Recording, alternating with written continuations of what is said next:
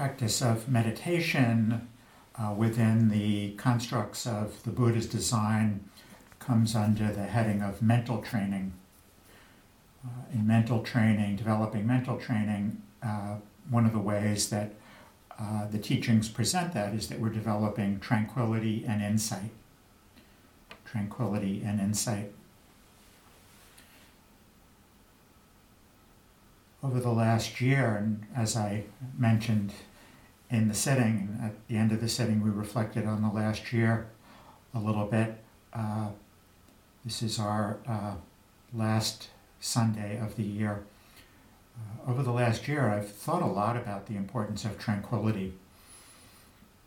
And we talk about this so much, but I've been doing this practice over 30 years, and my appreciation for the practice, my understanding of the practice, and the elements of the practice is always growing and always has grown over that time, which I guess in large part explains why I've stayed with it for over 30 years. And I think over this last year I've understood tranquility on a deeper level. And I've understood the importance of tranquility. And some of that comes from just my own practice getting stronger and experiencing tranquility more because I've been able to cultivate it to a greater degree. But this is how the practice develops and unfolds, is, these teachings we learn through practice. And as my experience would suggest, we learn the great benefit of these teachings and these qualities that we're developing, such as tranquility. Tranquility is a word that we might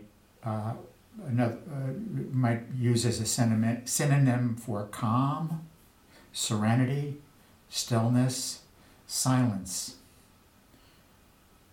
This is one of the ways that I've really been appreciating tranquility and understanding it as silence. And in my own practice,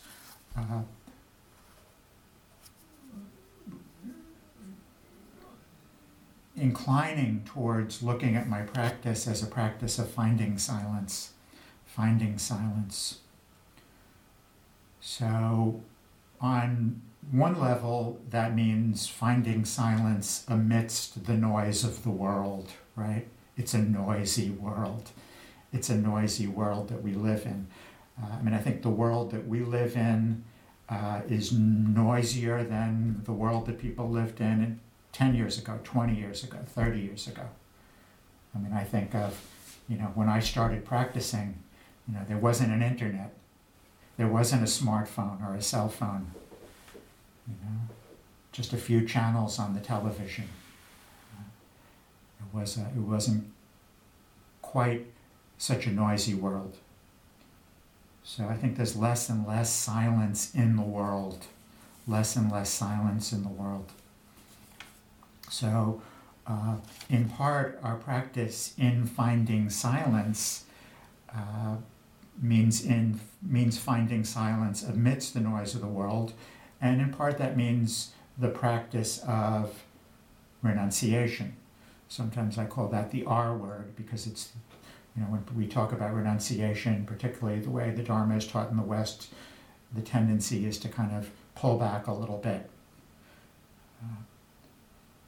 Now, when the Buddha talks about renunciation, he's talking specifically about renunciation of sense pleasure.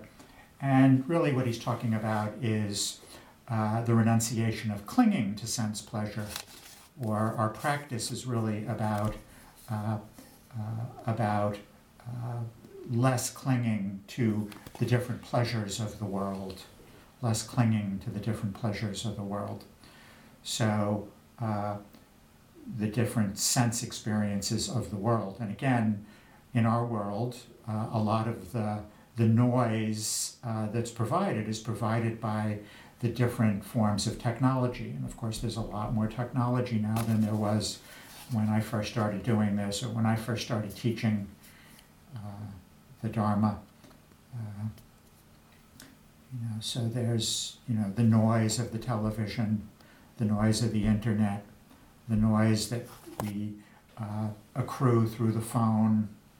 So what the practice asks us to do is to consider that and to consider the drawbacks in the various pleasures of the world, the various noisy forms of technology, and to consider our relationship to them and how we might want to change that so that we can be more able to find silence, more able to find silence. I mean, it's important to remember the Buddha's definition of renunciation. The Buddha's definition, in the way that he puts it, is in practicing renunciation of the different sense pleasures, we're abandoning a certain happiness in favor of a greater happiness. So it's really a trade that we're making. We're giving up the happiness of the television or the internet, to the extent that we do that, or the phone, for the happiness of silence, which of course he would insinuate is a greater happiness. And I think that's been part of my process over the last year, is in finding tranquility and silence more and inclining to it more, a deeper understanding that it is indeed a greater happiness.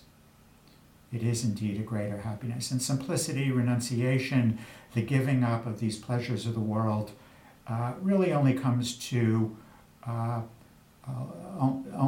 fruition, if you will. It's a little bit of a funny way to put it, when we truly understand that silence is a greater happiness, that there is a greater happiness than the happiness that comes from the pleasures of the world. Our practice is to question those things, just the way the Buddha did 2,600 years ago when he questioned the pleasures that he was privy to as a prince. Certainly in doing so, we're taking a countercultural position. Or we're asked to consider being a nonconformist.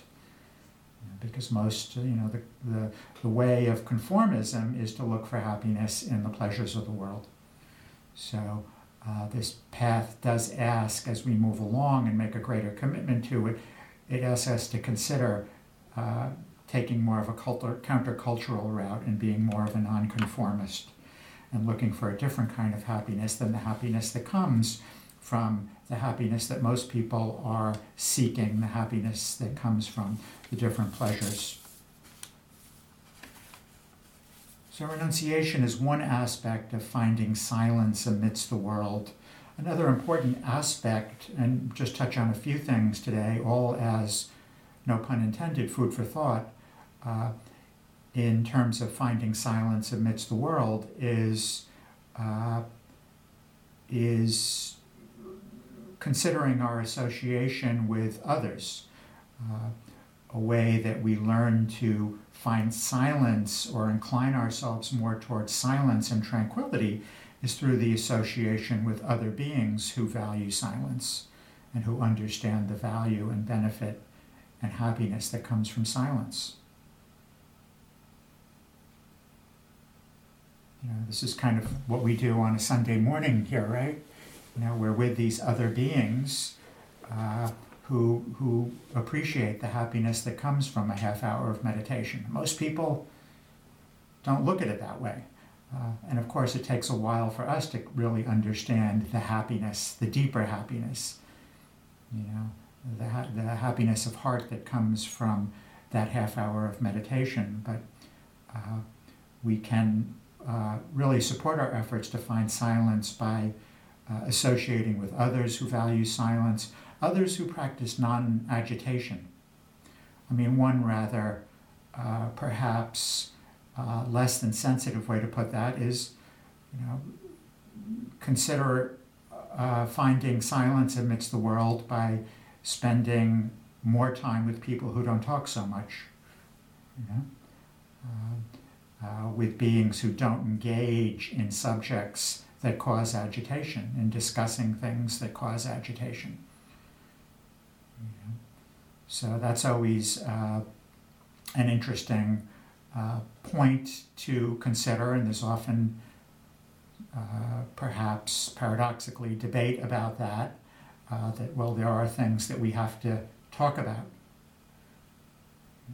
And of course, what we ask is in talking about these things that we're asked to talk about, actually putting us in a position where we're less able to do anything to bring about change in these areas that we are asked to talk about. So that's a little koan that you can ponder over the next week.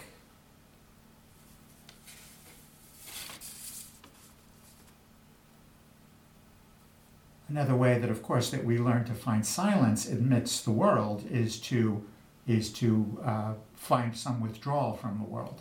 So to practice seclusion. So as a Dharma student, the practice of seclusion is something that's integral to our path. So retreats are one form of seclusion, but the daily meditation practice is for, dare I say, all of us, the most important aspect of finding seclusion. Taking that time every day to take a step back from the world for that period of time where we can remove ourselves in meditation. So in meditation, and I think this is something that for me, I've really, again, in my own experience of tranquility and understanding more deeply the blessing of tranquility is being able in the meditation to know the blessing of silence. So to be able to notice, and this is something that I often will speak to when I quote unquote guide the meditation, is notice the qualities of concentration.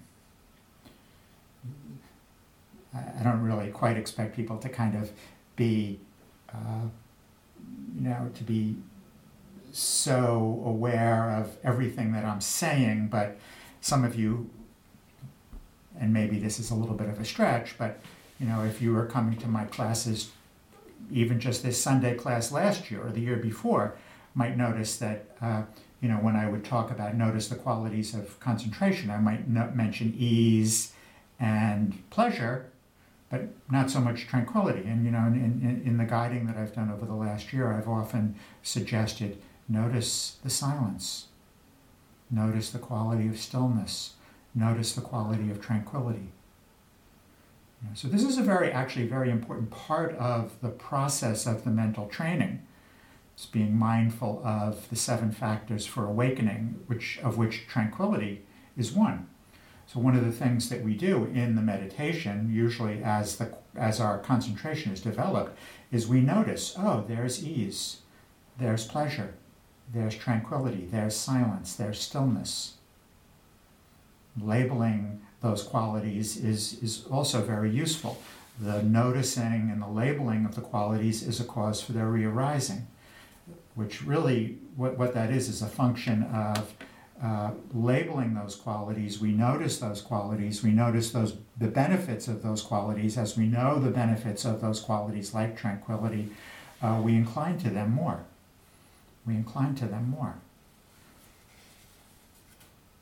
So, I usually will do that more towards the end of the meditation, right? There's tranquility, there's silence.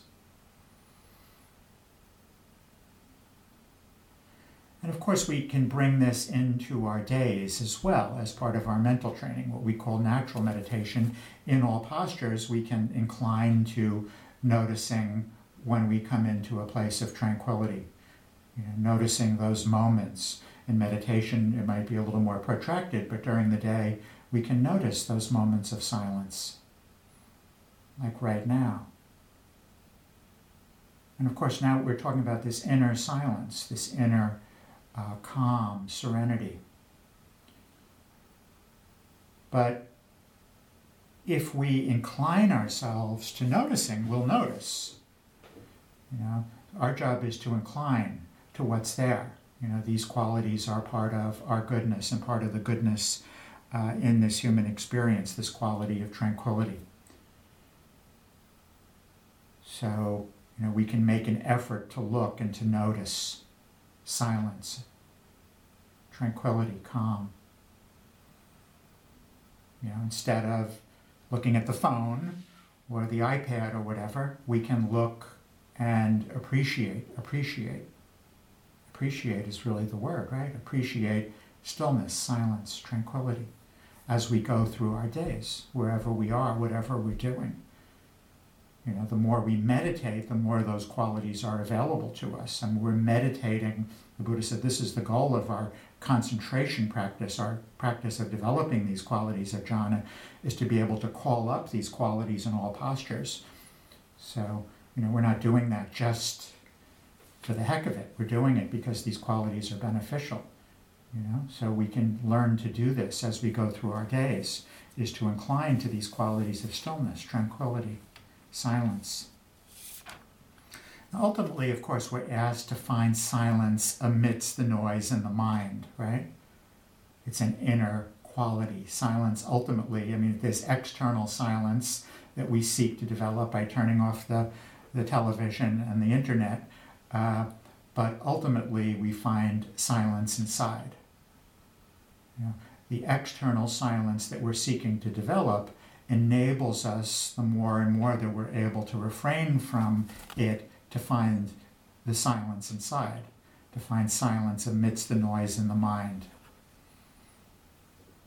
And tranquility is a quality that develops when there's a renunciation of thinking, when we're able to abandon thinking, unskillful thinking. Most of our thinking habitually is unskillful, informed by some form of greed, hatred, and delusion. So we find silence amidst the noise in the mind by abandoning thinking. Abandoning thinking. The noise in the mind is found in our thinking. The silence in the mind is found when we abandon thinking. As I talked about last week, abandoning the effluence, ending the effluence. So, in the meditation, outside of the meditation, we practice the skill of thinking. The skill of thinking. I was conjecturing that may be my next book, The Skill of Thinking. I've done the skill of living, skillful pleasure. Maybe it'll be the skill of thinking.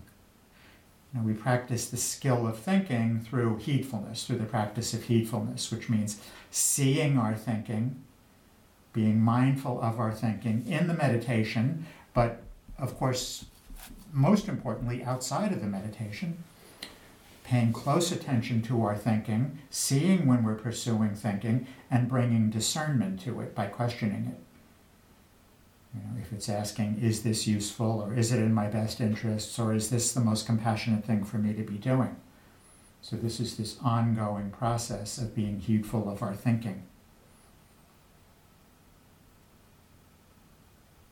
So in our practice, we seek this inner silence that comes when there's an abandonment of thinking. Tranquility comes when the mind is still. Non-tranquility, non-calm, non-silence is a state in which the mind is pursuing thinking. So it's a very simple, equation. Calmness equates to an abandonment of thinking. Non-calmness equates to the pursuing of thinking. So when there's calmness, tranquility, that comes from stilling the mind. Silence comes from stilling the mind. So the degree to which there's tranquility is the degree to which the mind is still, not engaged in thinking.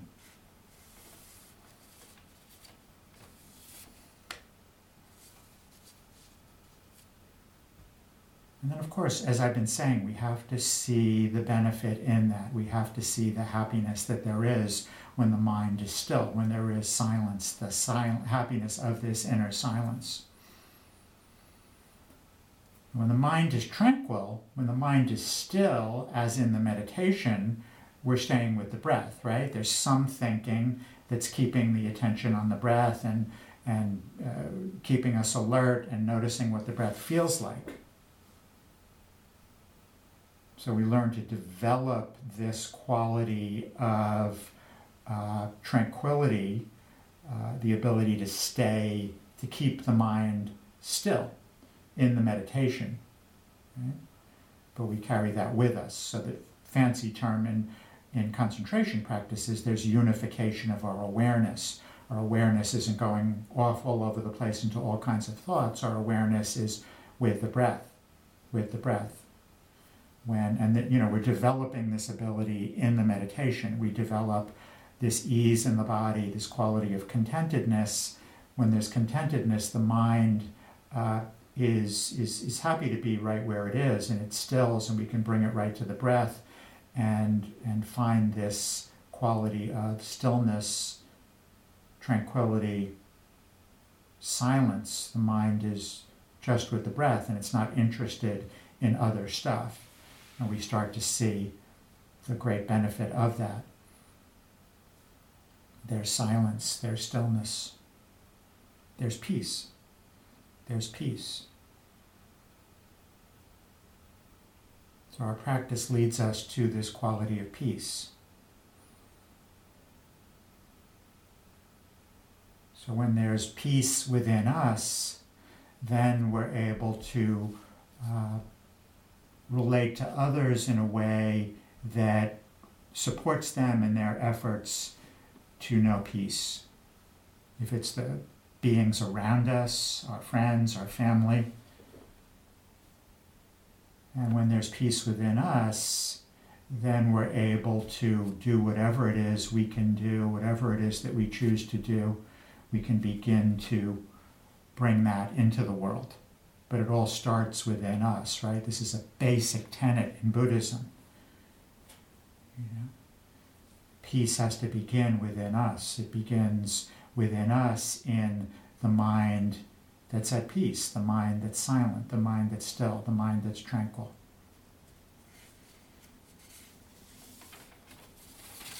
The more we find this inner silence, the more peace there is within us, the more we're able to be in the heart, the more we're connected to our wisdom, to compassion, to love, and to goodwill. So the practice of developing tranquility, inner silence, is the practice of cultivating peace and goodwill.